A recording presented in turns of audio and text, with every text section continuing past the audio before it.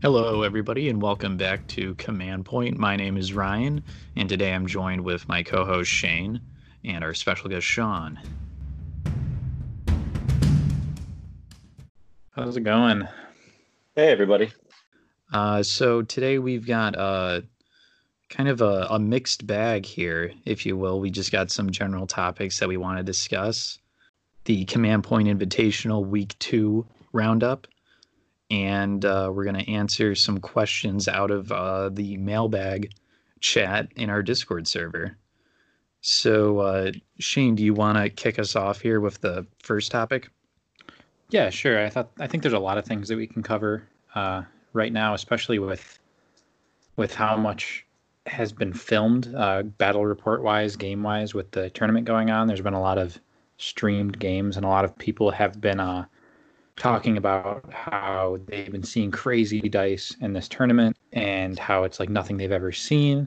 And I want to try and bring that up in terms of I think there's a bit of an explanation for it, and I think there's some stuff I can draw on. So I think the first thing, notably, is yeah, we're seeing so much crazy dice at this tournament, but when you're actually playing in a tournament, how often are you able to watch so many other games? Not too often. You're usually just playing your own game. The other games are kind of going on in the background. What you're really there for. You'll always hear stories. Somebody's saying that they got diced or somebody had crazy dice, but you just kind of move past it because it was only the players that saw it. Do you guys kind of know what I'm talking about here? Absolutely. So another thing about this is, and Ryan, you can, I don't know if you can relate to this, Sean, but Ryan, you for sure can.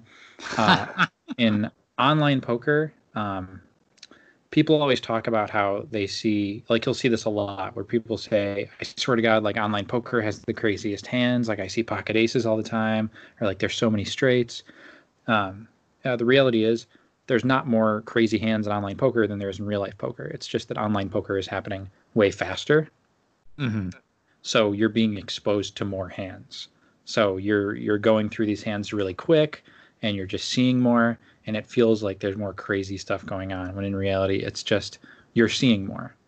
Yeah, and I think it's kind of a similar thing with this tournament. Like people are seeing so many games and people are like there's so much discussion about these games and there's so much coverage that it feels like craziness. And I don't want to say there hasn't been any craziness in this tournament because there totally has been.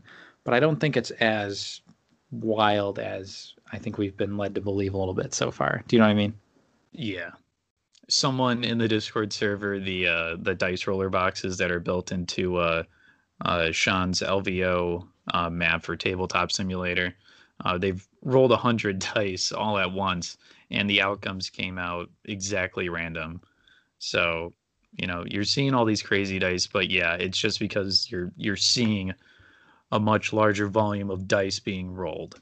Just kind of going off the whole what you were saying earlier about players kind of blaming the outcome of dice rolls to being what translates to the outcome of their game.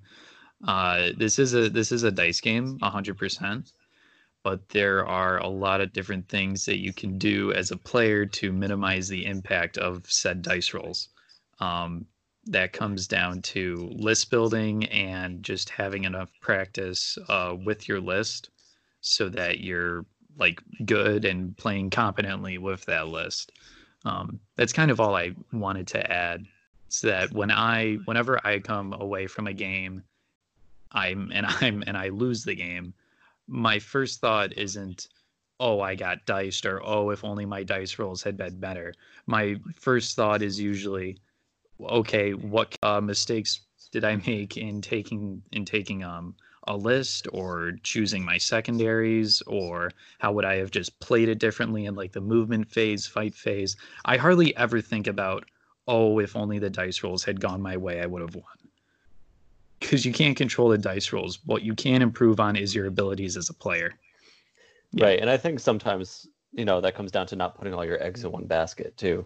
It's really easy to see two models on your list that are going to be your powerhouse shooters or melee specialists. And if those dice don't go your way, or if they get put in a position where they can't do their job or get taken out of action, then, the rest of your team needs to be able to do work. And if you're if the rest of your team is just kind of the chaff that hangs out in the back and holds objectives, and then they're left to do the heavy hitting, it's not gonna turn out well for you. I mean, don't get me wrong, it's certainly possible to get diced. Like, it happens. We've seen it happen.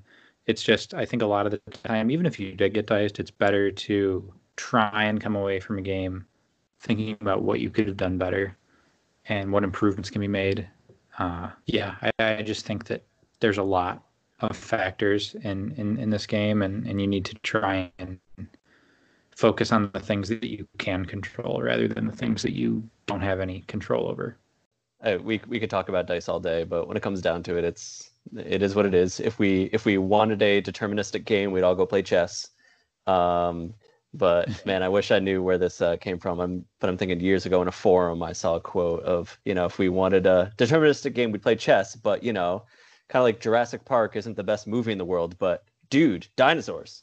So like, I think 40K is kind of like that, and Kill Team's like that, where sometimes crazy things happen, and those make for really good stories. Like when you're on the receiving end, and maybe not as much, but you love hearing those crazy stories of kind of the underdog coming through in a 1v1, and that makes it exciting as much as it kind of brings out the salt too. Just what it is. And the human brain is really bad at randomness. We're not good at generating pure randomness in our perceptions, but we're really good at recognizing patterns. So, when you take a random set of dice rolls, we're going to find a pattern somewhere in there. And we're going to say that because there's a pattern, that means it's not random. Well, when you think about how many possible, combinations you could get that we could call a pattern, there's always going to be something.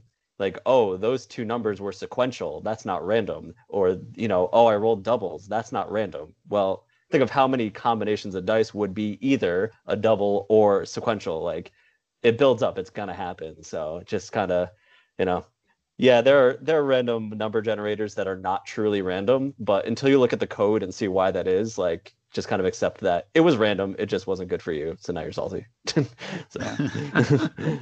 Wow. And we've introduced tell it like it is, Sean. Sorry if that's a little too thick. I'm just sick of people blaming my blue dice, man. Like I've been using your blue dice this whole tournament, and they have come through for me in the most clutch situations. Let me tell you.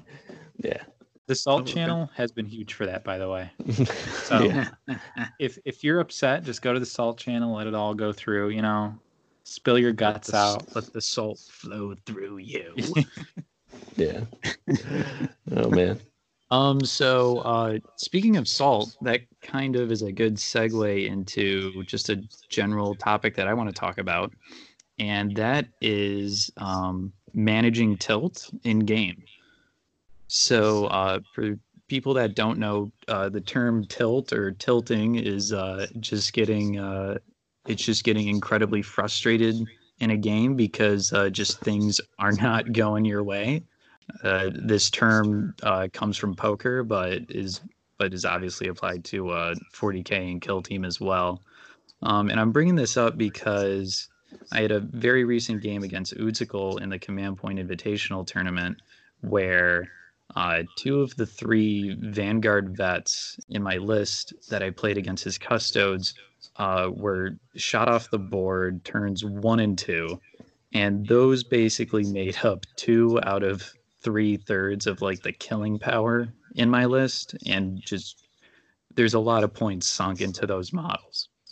So I could see how some people could see that if both those models die, they could be pretty tilting, because both of them, they've got 3-up storm shields, and you only need to make 1. And for each one of those, I had spent a command point to re-roll their 3-up armor save, and it just didn't go through. So both those models died pretty easily. The way that I personally manage tilt in game is I just don't dwell on the fact that, oh, this model died when he shouldn't have mathematically. The odds are so low of him being taken out of action. What I do instead is I just think about what I can do now in this moment to get me the most points in this game. And that's basically my secret to mitigating tilt. I don't know if you guys have any tilting stories or any tilting tips, but that's just what I subscribe to. Yeah, and sometimes I think the more tournament experience you have, the easier it gets because you kind of get used to, just accepting that things will go wrong or just not the way you planned. And the more experiences you have in adjusting to, facing that kind of adversity, then, the easier it will get and the less likely it'll be that you'll let it affect you. Because, we study matchups, we study the packet ahead of time, we come up with a game plan, but in the end of the day, you're going to end up against somebody else who also has a game plan and you're just trying to one up each other. So kind of at any, have a vision of how you're going to get to the victory condition, but as soon as something changes, don't reflect back on, how you can squeeze the situation to match what you wanted it to be and start recalibrating to what the new victory condition is going to be. So just moving forward past it instead of kind of reflecting in the moment of what could have been. Because in the end, what are you going to do? After the game's over, sure, look back at what you could have done better, but in the moment, you just got to kind of keep going forward, just maybe in a slightly different direction. Yeah, no, I mean, I think that you guys are totally right. I'm a super volatile player. Sometimes I get really frustrated. You guys know this. If things aren't going my way round 1 and 2, sometimes I get tilted off the fucking earth and I just can't. I don't know. I dwell a little bit. And I mean, for me, I guess the difference maker is lately, I have been looking a bit more at, a model gets taken off the board that I didn't expect going off the board round 1. And, you just approach it. It's a new game now. Like you have different win conditions. You need to do different things. I mean, your game plan changes. And I think a lot of winning in this game, it comes down to how good you are at adapting to new situations that you didn't quite plan for. I mean, the good thing for me, I played against a Custodes player this week in the tournament. And I was really, really hoping that I'd have a Mega Knob that could keep a Custody tied down for 1 round. And the Mega Knob survived the 1 Custody, but then I didn't plan for the other Custody using the up and atom combat tactic to pile into the combat and then kill my Mega Knob. That was frustrating for me. But I guess something that I did that I maybe wouldn't have done a few months ago was I kind of kept a level head and I tried not to get too freaked out about it. And I think it's a huge difference maker, kind of like in your game against Utsicle, Ryan. Mm-hmm. You had some horrible dice. I was watching that just in total disbelief. And I mean, you still made good moves and it worked out for you. So yeah, I don't know. I'm not the guy to talk to if you need advice for tilting, but I think I'm getting better at it. Yeah, for sure. I mean, for me, especially with this tournament, like I've been more of like, there's so much time to prep between games. Like, the mission, your opponent, you can see their roster. You can mentally walk through every possible scenario. And just try and plan for the best moves, knowing what secondaries you want to take and how you're going to interact with that bonus objective, in the case of LVO. And I mean, I think that was a big part of why I was able to win my games this week, was just kind of like obsessively looking at these at the matchups and what I can do with my roster. Yeah, I don't know, it helps. Oh yeah, definitely. And that's something, I've been enjoying, having a little bit extra time to play games is, getting more games in general, so you're actually kind of that's great for players like us, Sean. Yeah, it's yeah. And the really slow, is that what you're saying?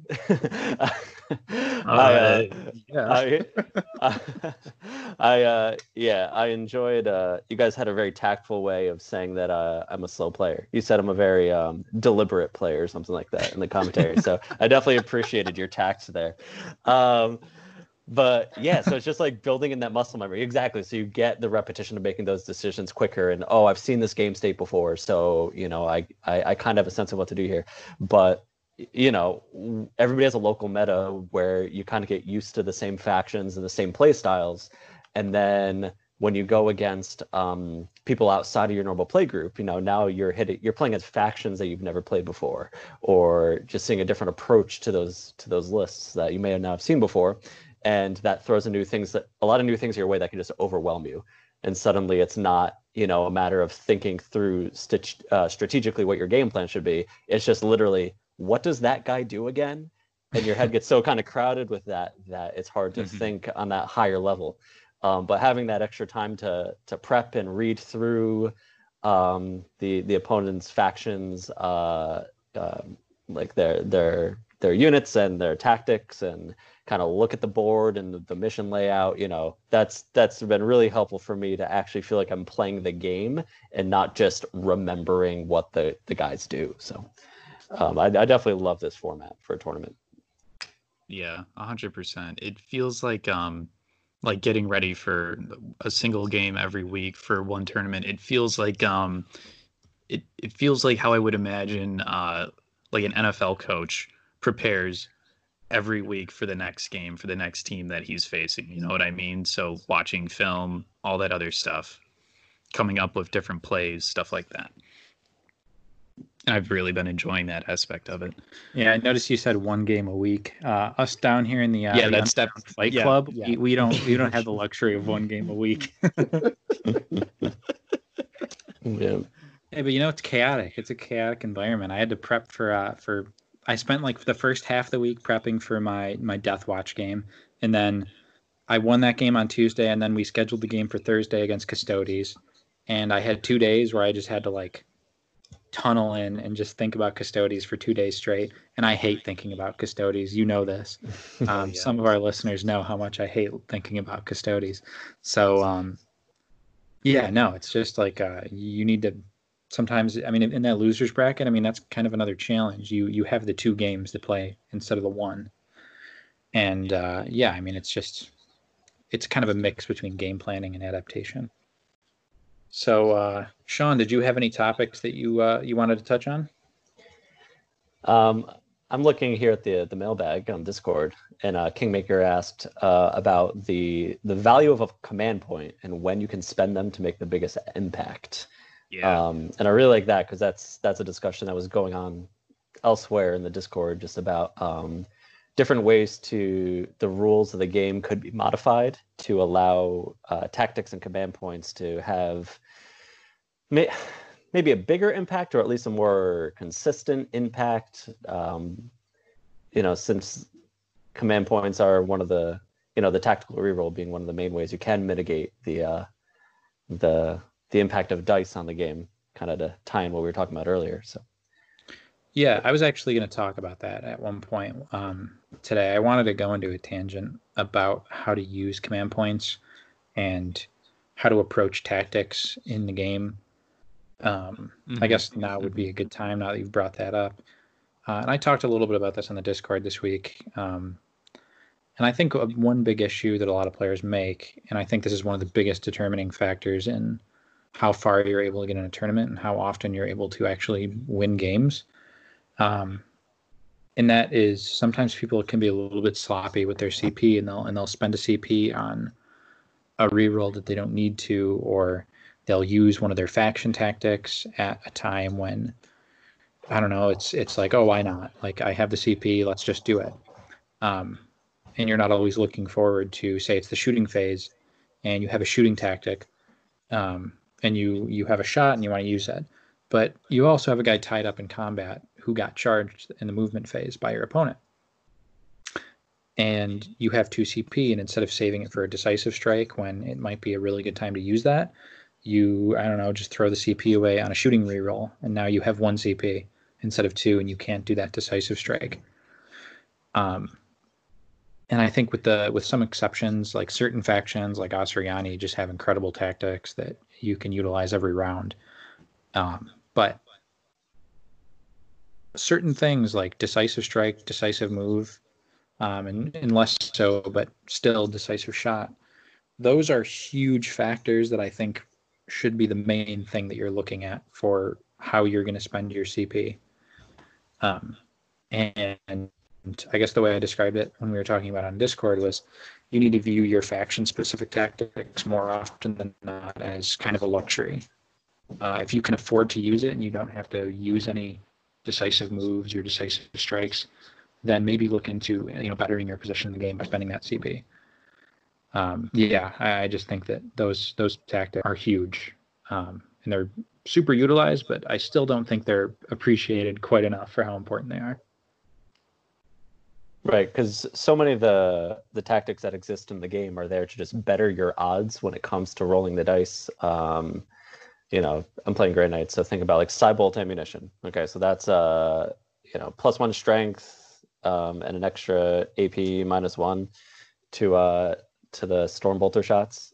So yeah, that's going to up my statistics on getting to the injury roll.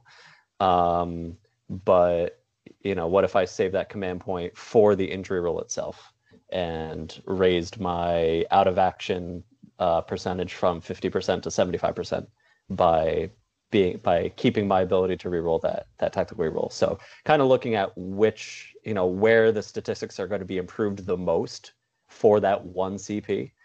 And then there might be other cases where it's not even about the percentages at all, and it's about, do I get to shoot or not? In the case of, so that would be your decisive shot, decisive strike. Either he shoots me and I die, so I have 0 chance of that guy doing anything, or do I spend the 2 CP to shoot at him first, and now I know I get my shots in. So sometimes it's about raising the percentage chance. Sometimes it's just about changing the kind of the sequence of the game itself and what's going to happen and what's not. And the other thing too is not all rerolls are created equal either. So we're just looking at tactical reroll. If you have one shot with say 4 to hit and 3 to wound. So you take 2 shots, you hit 1, you miss 1. Do you reroll that 1 hit that you missed, or do you save it and reroll later? Well, in that case, I would probably save it and try to save it for the reroll to wound on a 3-up, because I'm more likely to have a reroll be effective on a 3-up than it would on a 4-up. So, it's just percentage-wise, rerolling a die that you need a 5-up on isn't that likely to actually have a better, result, as if you were like, if you need a 2-up on your wound and you roll a 1, yeah, re-roll that, because you're almost definitely going to succeed with the reroll. So, in terms of the value of a command point, be realistic that, not every reroll is created equal. In terms of percentages, not all rerolls are created equal in terms of, the impact it's going to have in the game. So, kind of be smart about, when you're spending that CP, and increasing its value by using it in high probability and high value situations. Sorry, I just rambled for a while. No, that's fine. That was good. Yeah, CPs, at least when it comes to TAC rerolls, you're definitely right. Not all CPs are created equal. More often than not, when I find myself in an advantageous position and I have the CP to spend, I will almost always re-roll a failed injury roll. Say a model has a flesh wound and I fail to take it out in an injury roll, I'm more than likely going to be spending the 1 CP just to re-roll that, just for that extra chance of taking the model off the table. There are some instances where I wouldn't do that. Say I'm playing against Heretic Astartes and there's a very strong chance that that team is going to break because of all the cultists with their poor leadership. Then maybe I would just leave the flesh wound on them. So it depends. And then one other thing about CPs is, I think, Shane, you were talking about it a little earlier with Asuryani and how all their tactics are really, really good. It definitely the way that you're spending your CP, it 100% depends on what faction you're playing as well.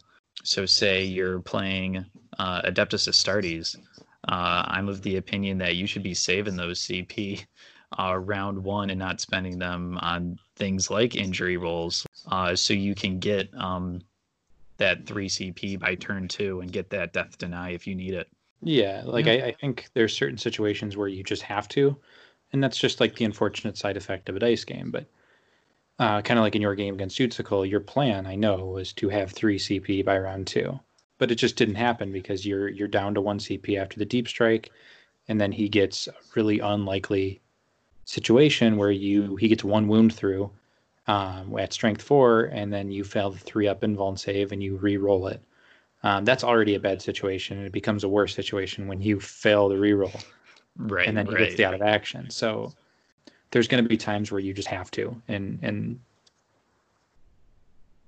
you spend that CP and it kind of sets you back. But if you're not in a situation where you absolutely have to, don't do it. Save the CP because you might need it for a decisive strike or attack reroll, or if you're Astartes, death denied. Okay, so this one is as a mostly melee focused list, what does your deployment in turn 1/2 look depending on initiative? I mean, I've had to think to death about this for the past week. Playing a mainly melee focused faction with orcs. I mean, really, I think a hard part about it is initiative is kind of out of your control.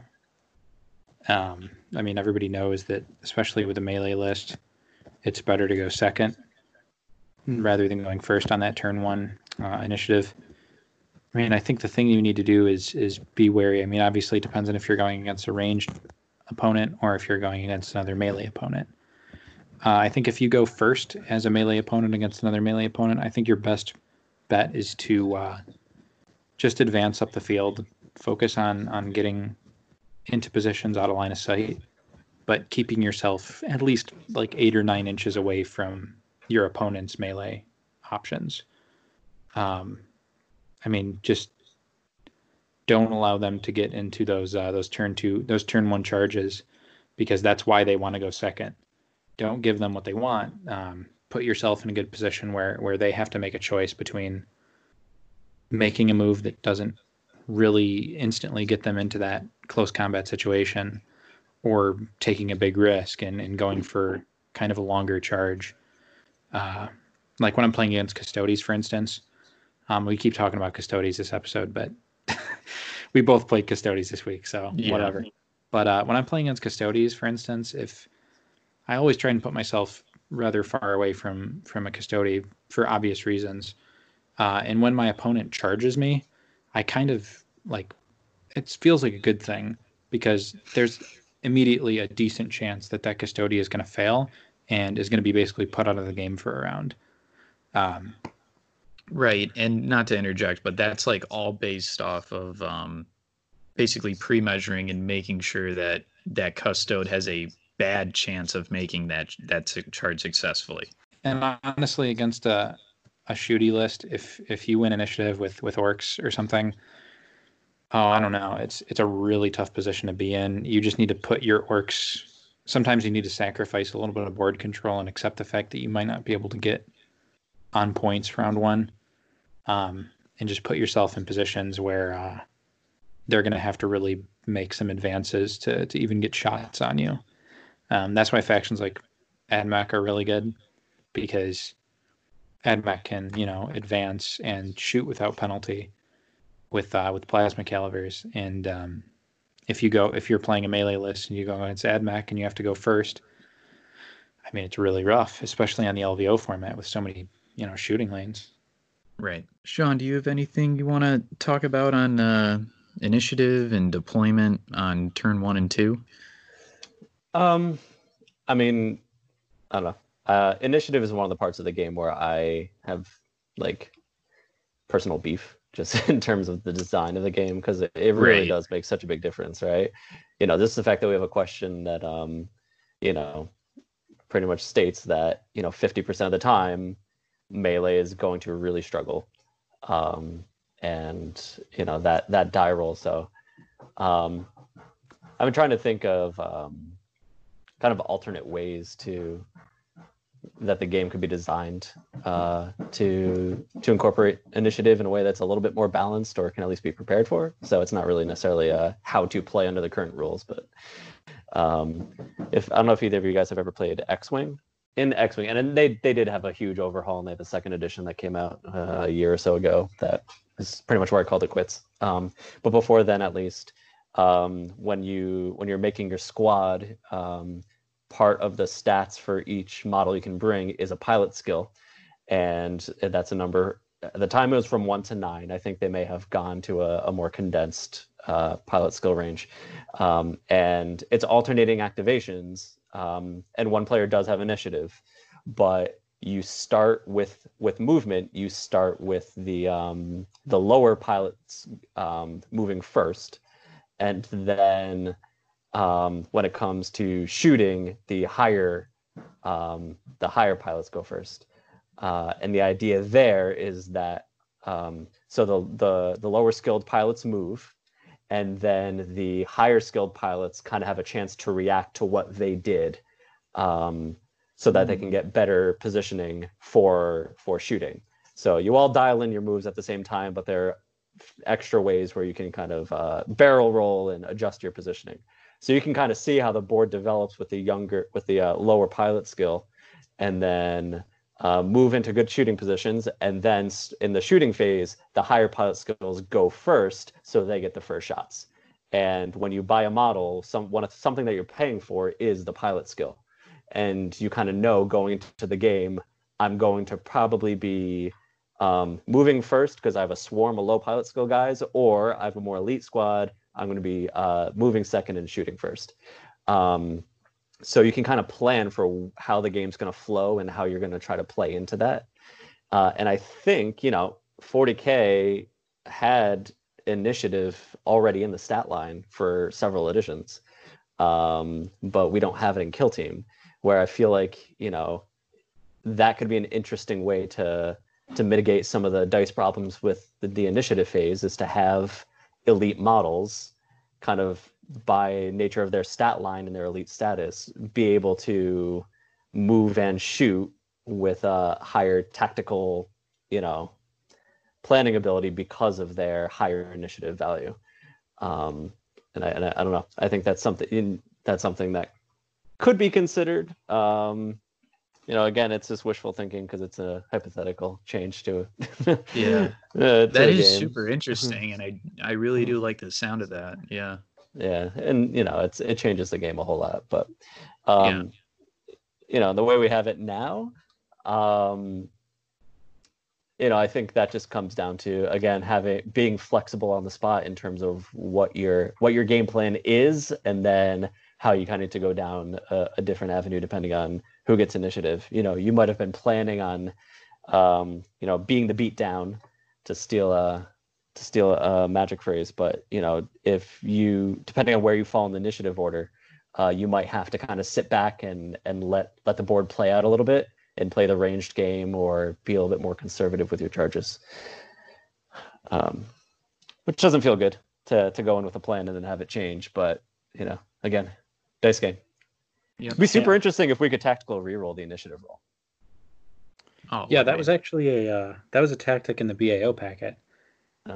Which unfortunately that tournament isn't going to happen this year because of everything going on, but it was called Seize the Initiative. It's 2 CP. Obviously kind of a tough sink before the first movement, before anything happens. But I mean, there's situations where and the actual tactic was you spend 2 CP and you re-roll your initiative. So it's not even like you spend 2 CP and you get it. That's a lot for a reroll. Yeah, I was thinking maybe you could do something where it's like you could spend 2 CP to either add 2 or subtract 2 from your initiative roll. That's cool. Or do that or outright re-roll it, whichever you want to do. So that way there's a little bit more flexibility. But even then, your opponent can do it too. So it's like you're just going to have situations where in the first round of a game, nobody has any CP, and it just comes down to a reroll anyway. So or a face off, basically. Right. It's a tough one to crack. I mean, at the very least, like a soft change is they could make the winner decide if they want to go first, so there's at least like a little bit of player skill in there, like, but at the highest level it's really going to be the same. Yeah, it's pretty much the same, because I mean it's if assuming there's a right answer for who wants to be going first, then the result is the same. Yeah, if it's random or if you let them choose. So there'll be game states where one person wants to go first and the other person wants to go second, and but for the most part, usually there's somebody who wants to go first, or both players want to go first or both players want to go second, and it ends up just being a coin flip again. But So I guess before we get into the start talking about the tournament and doing our update on that, there was a little segment that I wanted to do with you guys, where I'm going to bring up some models that I see being kind of underused, maybe not underused, but just aren't being used in general, regardless of whether or not I think they should be used. And I'm going to single out models from factions that I know that you two play. And okay. I want to get your opinions on it, and you guys can switch it around if you think of anything while we're doing this, and do it to me too. So, Sean, I wanted to start with you, because obviously you were for a very long time our local Tyranid player. Okay. I was curious. I wanted to talk to you a little bit about, I guess this isn't one model, but Hive Guards and Tyrant Guards. Hive Guards, I've never seen somebody run them. I was going through the Tyranid pages the other day, and I saw those models, and I had to do a double take, because I swear to God, I was like, what are these models? Like, I'm not a Tyranid player. And none of the Tyranid players I've seen or play against run Hive Guards and Tyrant Guards. They're just a faction that I'm a little bit disconnected with. So I saw them on the page, and I'm like, what are these? I didn't even know these are the Tyranids got these. So can you just talk to us a little bit about those models and what your opinions are on them? I mean, I definitely had to pull the page up, so that I would know what I was trying to talk about here. No, because they definitely don't see a lot of play, and I have seen some chatter on some forums about Tyranid players starting to find ways to get them into their list, because once the meta kind of settles into a certain place and people start to not expect to see these models, that's the perfect time to bring them if they have kind of any valuable threat to them. So I think when Elites first came out, they introduced 125 points as an option in some of the missions, but it took a while before the tournament scene really wanted to embrace 125. And so nobody was running Terminators, nobody was running these the Tyrant Guard, Hive Guard, nobody was running like any of the equivalent of those models. And now that 125 is becoming more common and is pretty much the standard at this point, I guess, I think people are definitely starting to explore these options more, because you can have a big fat body on your list and not completely kind of discount what the rest of your team can be. So Hive Guard they're starting to get a little bit more attention, because I think it's the only time you can get a BS3 in a Tyranid list. Yeah, I think so too. And they have some strong weapons. Yeah, and like toughness 5, 3 wounds. So it fits into the, a lot of big bugs have 3 or 4 wounds, but it's the only one toughness 5. It does have a 4-up save where the Tyranid warriors have 4-up saves, but other than that, the other big bugs have a 5-up, and the Gaunts have a 6-up. So, definitely has a defensive capability that the other ones don't. So it's definitely something that can be there. And I'm not gonna lie, I need to scroll to see what the Impaler cannon does again. I'll read that off because I'm sure most other people don't know what that is either. It's a 36-inch heavy 2 weapon, strength 8, AP -2, does D3 damage, and it can be fired at models that are not visible to the bear. We've seen this in other factions have similar things, and just like those other weapons. If the target is not visible to the bearer, a 6 is required for a successful hit roll, irrespective of the firing model's ballistic skill or any other modifiers. Figure 36-inch range, heavy 2. So very often you'll be in short range. 18-inch short range is maybe the best in the game. Well, lots of weapons have that, but that's really good. Shooting twice with a 3-up ballistic skill. So figure maybe, I don't know, let's work under short range, but let's say they're in cover. So 2 shots hitting on 4s, strength 8, so you're probably wounding on 2s, AP -2.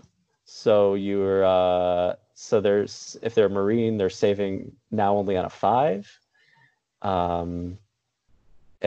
or 6 or worse probably, and then D3 damage. So most likely you're going to be going to an injury roll against most models, figuring you're probably going to get 2 damage or more, and then that's a pretty good shot 2 at an out of action. So it's a really sweet gun, and it's the ballistic skill is worthy of spending the points on a big gun. But let's actually I'll look at the points for what that's going to be.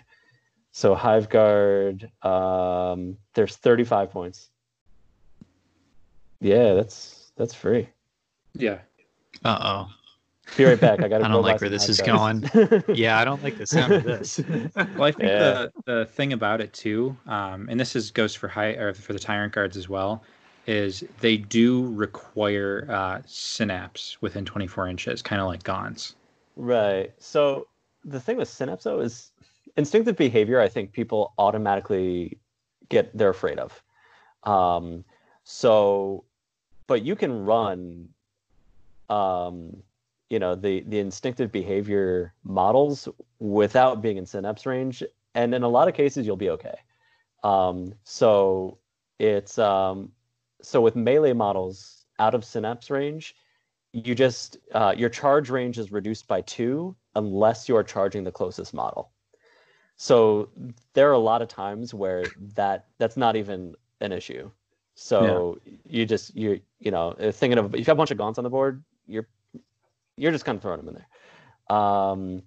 And then so the Hive Guard has to be within 24 inches of a friendly synapse model. So the only chance you really have of running into problems there is if all your synapse get shot off the board, or if you're in arena, because measuring synapse around walls actually is a lot more of a problem than it seems like it will be at first, because you can never measure through walls. But even then, BS3, and for shooters, I should clarify too, unless you're within 24 inches of a friendly synapse model, you must subtract 1 from any hit rolls when shooting any target other than the nearest visible enemy model. So again, if you're shooting at the nearest model, then it has no effect at all. And if you're not, so -1 to hit. So BS3, you're hitting on 4s. If they're in cover, 5s, and the negatives can start building. But so you can screen them out, I guess, if they're not within 24 inches of a friendly synapse model, just to force you to shoot at chaff instead of actually taking out the high value targets. Or you can just make the decision to take the -1 to hit and shoot at the high value target, or just have a synapse model almost literally anywhere on the board, and you're going to be within 24 inches. So I don't know. This is, now that we're at 125, I'll definitely look at these guys again. Yeah, and a lot of people say oh, it's a lot of points, but I really don't buy that excuse anymore. Now that we've really dove into these different big point models, because the most expensive in this scenario you're going to be looking at, because I was especially looking at the Tyrant Guard, because he gets I forget the name of the weapon, but he pays 7 points for it, and he's a 31 point model, so I think he goes up to 30, 38, or 39, depending on if I'm remembering correctly. And he gets basically a Power Fest weapon where it's strength ×2, AP -3, D3 damage, and that's a strength 5 model, toughness 5 model, 2 wounds, 3 wounds, 3 wounds even, yeah. So even better. and he's got a few attacks just base, and you can make him a combat or zealot. I mean, I don't know. I think there's some pretty tough models in there that people really aren't looking at for Tyranids. Yeah, and when you're looking at Terminators now, Terminators hit they see play now, and by the time you add in all the bells and whistles for their weapons, that's often where Terminators end up somewhere in the mid 30s or low 30s. Yeah. So yeah. Maybe people run Wraith Guards. Those are like 40 something points. Yeah, I'm gonna interject here for a second, because the more expensive models like the Tyrant Guard and like the Wraith Guard, justifying bringing those into your list, like Tyranid players, I don't think they have any excuse for not bringing a Tyrant Guard into their list, like based off like point cost, because they have so many other cheaper models that they can bring still in great numbers for things like board control and stuff like that, or just to be chaff units, whatever. But factions like Deathwatch and to some extent Astartes, they don't have that luxury of like the 6-7 point models. So just be sure to take into account when you're thinking about what models you're going to be putting in your roster. If your faction can still do what you want it to do, with the points cost that you have left over after putting those bigger models into the roster. Yeah, and the hard sell with these guys in Tyranids is that, like, so 3 wounds, 3 attacks. Raveners have 3 wounds and 3 attacks, and they cost 15 points. So 2 Raveners are cheaper than a Tyrant Guard. And yeah, the Tyrant Guard, it's Strength 5, Toughness 5, and has a 3-up save. The 3-up save too, I wanted to mention. Yeah, that's not what you expect when you go against bugs. No. You're probably taking out your AP for Flamers. So definitely have the survivability that you might not be expecting when you are playing against Tyranids, so it's that surprise factor. But 3 or 4 attacks in one body versus 8 attacks spread out over 2 bodies in Raveners, it's I think that's where the hard sell is. But yeah, it's especially in hold 1 kill 1 or hold more kill more, it's now that the meta has changed and the elite models actually have more of an impact on the board, where before they were a liability. Could be time to look at these guys for sure. Yeah. Okay, so Ryan, now I want to move on to you. I have a model here that I wanted to talk to you about. It's one that I know you own this model. You've run it against me before. It's been a really long time, though.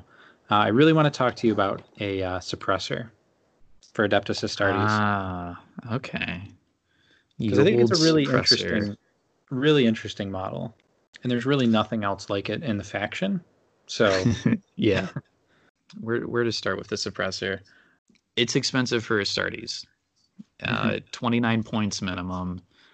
There's not a lot of customization to the model that you can do like a lot of other Astartes models.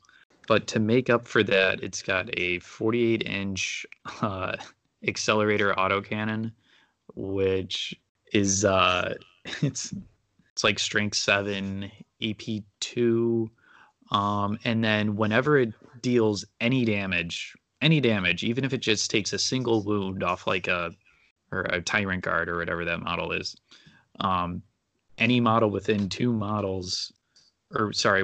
inches of the model that was wounded cannot shoot in that same shooting phase. So that's like kind of cute, and that's actually really good if there's like a blob of like guardsmen somewhere.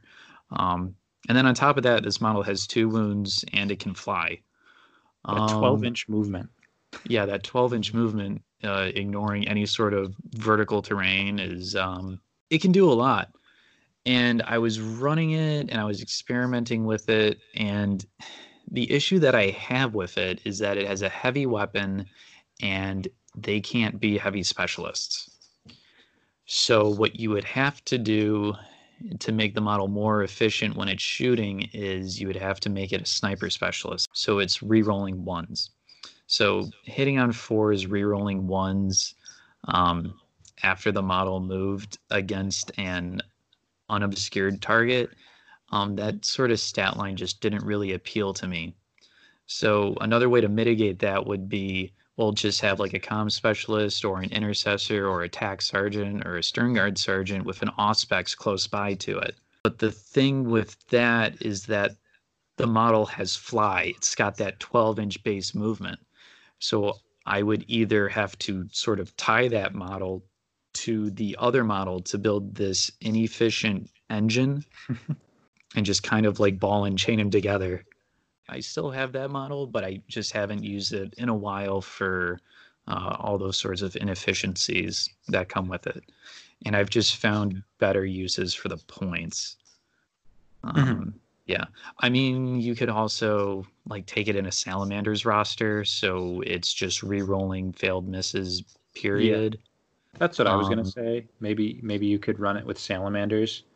Maybe you could use that fly in a pinch if you need to, get it on the map. Yeah, absolutely. Maybe it'd be nice round 3, round 4. But I think if you're on an open board, it might honestly be beneficial to just kind of use him like sort of like the arquebus that AdMech gets, except he has 2 shots. Except it can move, and he has 2 shots. Yeah, and he can move in a pinch and fly with 12-inch movement. I don't know. I think there might be something that might be worth it in a roster. If you play it right, you can do things. So say like your opponent wins initiative and you can react after all their models have moved or whatever. You can, with that 12-inch movement, you have a lot of liberty to put him in advantageous positions where he can still be in cover, still be obscured from like a readied model, but that model won't be obscured from him. So you can get you can get an advantage over your opponent by doing that. But yeah, if you have a game where you lose every single initiative, or where you are going first every single initiative roll, obviously you can't do that. And I have had those games, and just that unreliability, I guess, of that scenario playing out is all those things just kind of stack together and make the model not that appealing to me. Yeah, I mean, that could be. So the mobility is definitely huge, and like if you go second, that's definitely something you can do. You could also just use it to like hold down a lane, just kind of camp out in the back behind some cover, and 48 inches. So he'll have a 24-inch short range that covers most of the board, and just okay, I dare you to walk out there, because that's just ready up in that lane, and because so that'll be 2 shots, strength 7, AP -2, 2 damage, and not only do you have to like survive that, but that guy that's standing next to you behind cover that I can't see, I'm still going to make it so he can't shoot. So that's a lot of points just to hold down a lane. Yeah. And sometimes your opponent, they just don't need to go down that lane for whatever other sort of victory conditions that they're going after. Right. Yeah. But now, valid point for sure. But what you forgot to bring up, and that is really important, is that it has a grav shoot, so it doesn't suffer falling damage. You forgot to bring that up, and I don't think we should ignore that. I guess, we may have played some boards in the past where there's like a 20-inch tower, and my characters you can fly up the tower for free. Just fly up the tower for free, fly down it for free, and that's why I don't think that 20-inch towers should be really used that much in this game anymore. Yeah. There's nothing worse than playing orcs and then looking across the field from you, and there's a 3-tier layer cake of Tau drones and Pathfinder railgunners staring down at you, and you just have to charge through it. Something for TOs to take into consideration when picking terrain for running tournaments. Oh man. Yeah. But that's all I got about the suppressor. Subfact would probably be Salamander. Shane, I'm gonna ask you about a unit then. Okay. And it's kind of a softball because I know that you want to talk about this guy. You play orcs. Uh-huh. talk to us about the Mega Knob. Oh man. So I've like, because nobody plays Mega Knobs and nobody plays Mega. and now you play Mega Knobs. Yeah, and you like and him. you know what? The Mega Knob's doing pretty well for me. I've even given him a name after the last 2 games. He's been my MVP in this tournament. So I'm going to be naming my Mega Knob Nazgaz Gold Krumpa. The Gold Krumpa referring to the fact that he went toe to toe with a Custody. So yeah, no, I mean honestly, I think that every time I bring up a Mega Knob, or the possibility of running one, for the last for the last month or so since I've been thinking about it, people kind of laugh at it. It's not exactly a meta thing to do to run a Mega Knob in an orc list, but I've been running it with my Evil Sons list. My roster for the Invitational has 2 cultures on it. I have a list for Snake Bites, and I have a list for Evil Sons. I don't know if this is the perfect way to go about it, but generally speaking, if you're running kind of the standard Evil Sons orcs, which is what a lot of people turn to do, because it's just like nice having all that movement. I do think that you absolutely should take a Mega Knob on that 20-man roster. The stat line alone, so people get really scared of the points there. I mean, if 41 points base is a lot, that's the cheapest you're going to get a Mega Knob in this game. And that's just decking them out with a custom Shuda and a Power Claw. And what I generally like to do is deck them out with twin kill saws. So it's, I think, 7 more points. So it comes out to like a 48-point model, something ridiculous like that. So if you run the Mega Knob with, say, like a boss knob, like a boys boss knob, basically with a budget Scorcha knob, give them the Grot Leader, and you can fit about 9 or 10 boys on that list, depending on how you kit them up. And I mean, in the hold kill format, having 20 boys, I mean, that's just not a viable way to play anymore. And there's really nothing wrong with having a list of like 12 to 13 models. That's, if anything, that's kind of the sweet spot. And me running this Mega Knob has allowed me to have that kind of list for my Evil Sons. And talking about Evil Sons, that kind of helps get around the 4-inch movement. So it goes up to a 5-inch movement, and then you advance them and you make them a veteran spec. So you get that, that before turn 1 Evil Sons Mega Knob advance. So he's got 5-inch movement plus D6 plus 1 for Evil Sons. And you can get yourself into a really nasty position for a turn 1 charge. I mean, he's got a 2-up save, 3 wounds. Yeah, it's a point sink, but there's not too much that orcs can bring up that is that survivable. And by not that much, I mean there's nothing that orcs can bring that is that survivable. And there's no orc that has a 2-up save outside of a Mega Knob. Maybe like some weird commanders shenanigans, but yeah. Just having that huge 40 millimeter, I mean, it's a 40 millimeter base, and you give him twin kill saws, so he has 4 attacks, 3 base, and he gets the extra one for having 2 of those kill saws. And you don't need to make him a combat spec or anything like that. You can give him the veteran bonus, and it just creates such a huge target. Yeah, and it's not like other orcs where you can reliably maybe say, okay, well, I'll try and fight first with my guy, and there's a decent chance that I can get him out of action before he can, whack away at me. You're probably not gonna be able to do that against 3 wounds, 2-up save. So yeah, some factions, they don't really have a way to deal with something like that. And he packs a crazy punch. I mean, a lot of that is tied to the kill saws. So for those of you unaware, kill saw is it's like kind of like a power claw, basically, except it's better in every way because it's AP -4 instead of AP -3, and it's a flat 2 damage instead of D3. So you're missing out on the potential 3, but generally speaking, you would rather have a flat 2 damage. And if you really want to, I think you can kit the orc out with or the Mega Knob out with a Scorcha too. I haven't personally really experimented with it, but I mean, I'm sure there's an avenue for it with a like a Scorcha and a Power Claw maybe. But you give him You give them that, and you're really getting up in points at that point. But yeah, no, I don't think it's too bad.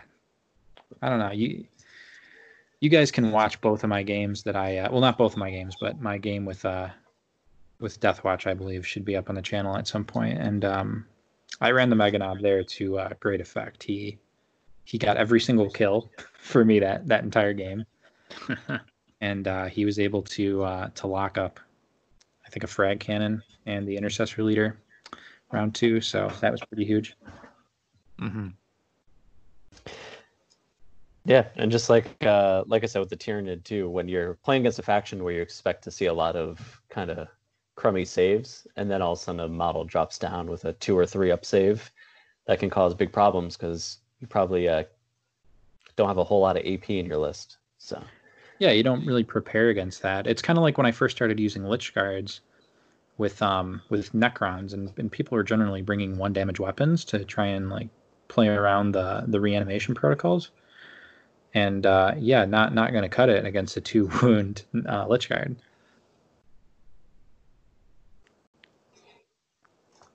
And yeah, the same thing goes for the Meganob. You're not going to be bringing a ton of AP against orcs generally because you don't really need it that much. But the Meganob drops down to the 2F save, and what are you going to do against that? We got anything else that we want to talk about? Before the tournament update? I don't. All right, yeah, let's do that tournament update. So I think there's a lot of games this week, and there's still some games that need to be played. So I don't think we should go through each and every game. I think it'd be better off if we just talked about a few games that we were able to watch, or talk about some things that are sticking out to us. Ryan, do you want to bring up anything? Yeah, orc Meganobs are good. Yeah, and more people should be taking them and not laughing at them, because they crump the hottest and they stay alive the longest. Go ahead. I said Nazgaz is the king of crump. I guess I want to ask you guys, are you seeing like a sort of trend in this tournament in terms of which lists are finding the most success? Or is it kind of just like all over the board from what you've been seeing? I mean, there's only 2 Asuryani players, but they're both in the winners' top 8. So, I mean, it's LVO, so we shouldn't really be too surprised. And it's really good players that took them, Alex Rutnarek and John Sao. So that's something worth keeping an eye on. Also, all the Custodies on the other side of the spectrum, all the Custodies are out of the tournament. They have been eliminated. Right. Well, so they've done a bit worse here. Yeah, it's the Blue Dice. Than at LVO, yeah. Yeah, because they had a decent showing at LVO. Nobody made top 8, but they had a positive win rate overall, but not here. How do you feel about the I didn't get to watch the game, really. I didn't call the game, but can we talk a little bit about the Battle of the Wog that happened? Oh, yeah, sure. I did a commentary for that game, so yeah. We streamed it on Twitch at about 11 p.m. Eastern Standard Time, so Sean, you're forgiven for missing that one. It was an orc on orc match, so it went for a pretty good time, pretty good amount of time. Probably, I think until like 1:30, I think was when it ended. But that was Alex Squires faced off against Luke, and Alex Squires had brought Red Suns, Evil Suns, Evil Suns, and they faced off against Luke's Flash Kit list. And I should mention that the author of both these lists was my co-commentator, Emmanuel, over on the Strategic Advantage YouTube channel. So that was hilarious to commentate a game where 2 lists that the co-commentator had written up facing off against each other and commentating it. That was super weird. Choppy orcs, Crumpen orcs are the best orcs, as we saw. Yeah, what went wrong? I actually thought that... Sorry, you lagged out a little there, Shane. Oh, I was just saying I thought that the freebooters had kind of an advantage in that setup because of the long deployment and all the shooting lanes. Yeah, so basically what happened turn one was Alex was able to get his veteran move out and he got a great advance. He was like dead middle of the board probably. And then I believe he won initiative turn one. He was able to successfully charge right into one of the flash gets and three other orc boys.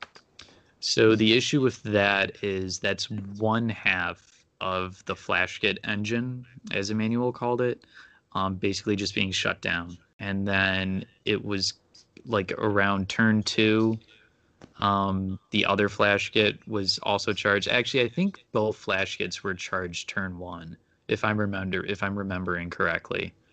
So that's like two huge parts of the equation known as the FlashGit engine that were just completely shut down turn one. And though both those models, they were in combat and then they were shaken and then they were dead. And that's pretty much all they were able to contribute the entire game.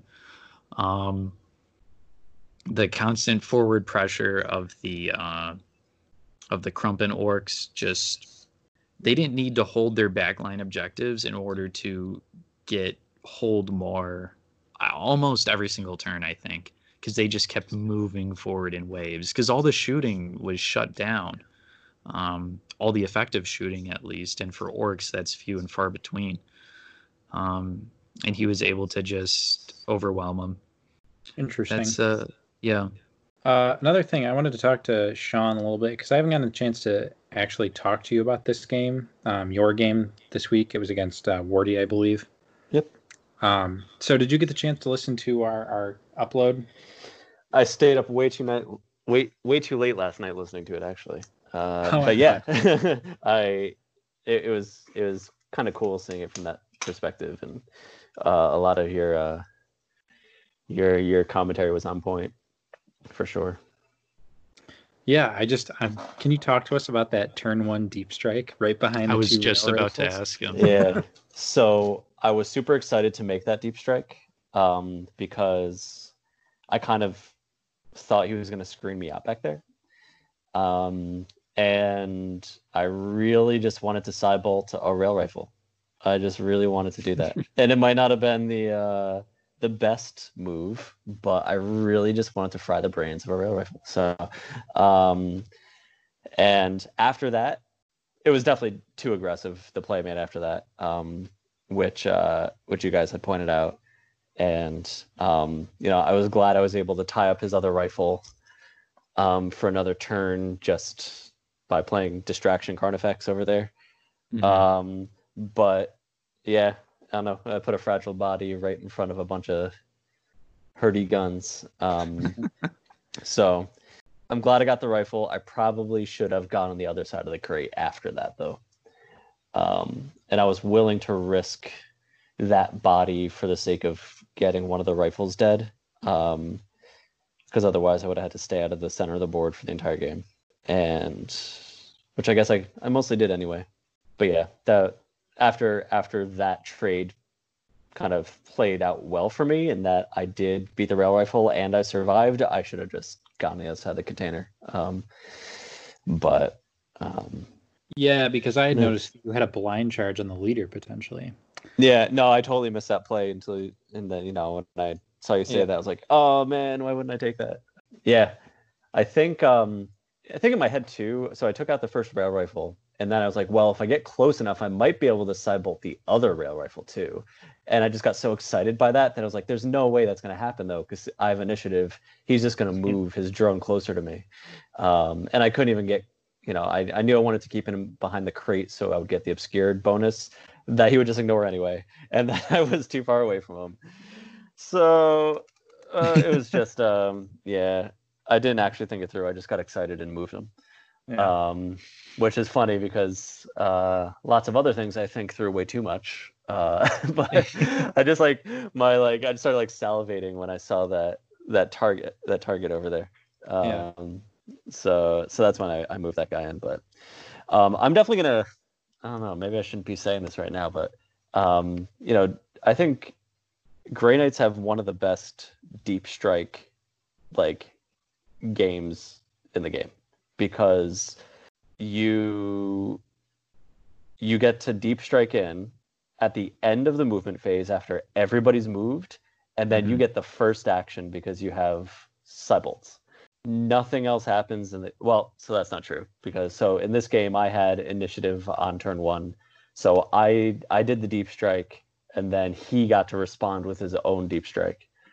He couldn't disrupt my Cybolt against the rail rifle because I put him at exactly 5 inches, so he could not get closer to me to scream me out there. But yeah, if you consider that I can put a Grey Knight in on the outside of the board anywhere, as long as I can get out of 5, and then the very next thing that happens is him getting the Cybolt, which is almost a guaranteed injury roll. And I'll have a CP for a tactical reroll on the injury roll. I have, pretty much free reign to Cybolt anybody on the board that I want to, unless you effectively screen me out. And which honestly, I don't think would have been that hard. I kind of think maybe he wished he would have been able to roll that back a little bit. But he left me that open space. So if you leave me the open space, I'm going to take it, and then I'm going to Cybolt someone in your back line. Now, if it's in some cases that's, if you leave one guy, if you're trying to hide your leader, I'm going to come for your leader. If you only leave one guy on your back objective that you're going to try to score, holding, or whatever the secondary is that gives you 3 CP. Steadfast. Yeah, so if you only leave one guy on your back objective, I'm going to go for him to take you off that hold and make it a lot harder for you to get that steadfast. Or if it's a guy with a big gun that you're just trying to keep out of the action, I'm going to come for him too. So, I definitely, this specific scenario, I put that guy right in the middle of a lot of danger. But even if he was going to get shot off right away, luckily he survived turn 1 and then died turn 2. But even if he dies turn 1, he's going to get a sign bolt off first. So, the only way I'm going to keep doing that until you scream me out so I can't, or there are just no targets that are good enough to make me spend the CP to go back there. And then the other big play from that game was, I think, the Perils of the Warp at the end. Yeah, talk about that. Yeah, so I definitely went in the tank for a little bit on that because, I didn't want to lose my guy, but, getting rid of 2 of his certainly seemed worth it. So to recap for people who didn't see the game, I on one of the objectives on my side of the board, I had 1 model and he had 2. And I rolled double 6s, in which I would normally spend a CP to reroll that so I don't blow myself up. But I figured, I'll blow myself up and take 2 guys out with me. And I did. I did 3 and mortal one of those wounds. guys was a stealth suit. So Yeah. So that was sweet. Sometimes it's better to be lucky than good. So, and I think looking back at that game, I definitely left a lot of potential plays out on the board. So, I think I can thank the blue dice on that one. Hey, I'm actually undefeated with blue dice in this tournament. Yeah, so nice. Actually, no, Yeah, me too. I think I might have pink dice in that. yeah, I think largely speaking, we're in the final 16 now. Obviously, like I said before, a couple matchups to be played, but interesting top 16. I think we're seeing a couple pretty exciting matchups this week. Once you get into this stage, I think you start to see the pressure starts to build just a little bit on the Yeah, I'm against John Sau's Asuryani. Yeah. And I'm playing orcs against Emmanuel, the orc master. So what? He's literally like the orc father. What do you do? Maybe you can trick him into telling you what to do. Yeah. I could be like, hey, what do you think would be a good play here for me? Yeah, no, it's and Sean, you're playing against Kingmaker, right? Yeah, Necrons. Yeah, I haven't played Necrons in a long time since you moved on from or moved away from them for a little bit. So, I'm assuming I'm going to roll lots of 6s. Yeah. Yeah. But yeah, and it's not he has a he was very open that he's a little bit newer to the game. So sometimes that's the hardest hardest kind of opponent to play against because they're so unpredictable.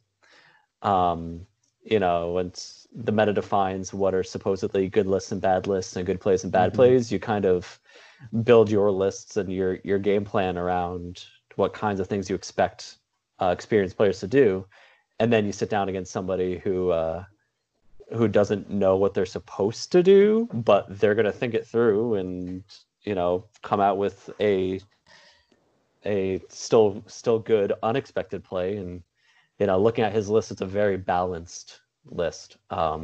So I was kind of, when I heard he's playing Necrons, I was getting ready to go against lots of flayed ones, and that's not what he has. He does have 3 flayed ones, but not it's not going to be all melee. So I don't get to just deploy on the edge of the map and kind of zap him as he comes to me. I'm going to have to actually go engage him and stuff. So yeah, it'll be interesting. Yeah, no, Necrons are a tough matchup. So also Shane Watts also lost a game to Kingmaker. So Sean, your name isn't Shane, but I think it's close enough that you might want to start being worried. Yeah. Kingmaker is now 2-0 against Shane's. I'm not sure if that's going to translate to Sean's, but yeah. Well, I'll have lots of different die rollers ready so that I can switch off between them as the situation dictates. Okay. So yeah, as soon as one fails me, I'll delete it off the board and go to a different one. Yeah. Yeah, that's the secret, really. Yeah. And I'm excited that this tournament's not even over yet, but we're talking about the next tournament. There's been some chatter in the Discord about the next LVO board layout, so that's really exciting. There's lots of line of sight blocking terrain with a lot of fire lanes that only go about 2/3 of the way across the board, so it's kind of like a little maze, so that's cool. Yeah, I mean, a lot of people are showing interest in playing Arena too, so yeah. I'm actually I'm gonna play around with the workshop stuff a little bit. I want to make Arena, so I'm gonna put in 3-dimensional walls, which is kind of annoying, but I'm gonna turn on the Fog of War, because that way you actually have hidden information in this game, so that you can only see down the hallways that your models can see down. Ooh, that's kind of fun. Yeah, I'm so excited for that. Oh my god. Yeah, because terrain blocks the Fog of War. So yeah, I'll turn up the model's vision enough so that they can see across the board if it's an open hallway or the door's open. Because without even much scripting, somebody opens the door, so you pull the terrain piece back, and all of a sudden your model can see through that door, and there's a crowd of guys behind it. So I think it's going to make for some pretty cinematic plays. And yeah, let's do a campaign, an Arena campaign. Yeah, so I'm going to play around with that a bit after I think my game's on Tuesday. So tomorrow I'll prep for that, and then after Tuesday I'll play around with the maps a bit. Yeah. So it's Sunday right now. It's Sunday night. The next round is beginning tomorrow. So we're gonna have the info up for this week's mission, probably before this episode is even uploaded. So yeah, if you're participating in the tournament, start talking to your opponent, figure out when you're going to play this week. If you're not participating in the tournament, people are going to be posting their time when they're playing, and we're going to have streams throughout the week for several games, I'm sure. So yeah, tune in. And any other closing remarks, Ryan? Yeah, before we finish up here, I wanted to give a special shout out to a longtime listener of the pod, James. James was kind enough to send us a batch of Kroot models at a price that we simply could not refuse. So special thanks to him. It feels like it was a long time ago, but it was probably just a podcast we recorded in December. We had jokingly talked about doing a Kroot versus some other faction battle report. Gene Stealer called, I believe it was. Gene Stealer called Battle Report. Yeah, that's right. At some point, and you had jokingly said, "Hey, if anybody knows where we can get some cheap group models, hit us up." And sure enough, here we are. Like what, 4-5 months later. Thanks, James. Appreciate it. They will serve us well. Now we have to do that battle report. Yeah, no. we got to paint up those crew and do the battle report. So yeah. I guess that about does it for this one. Thank you all for listening. Don't forget to like, comment, subscribe, all that fun stuff, and we will talk to you guys later.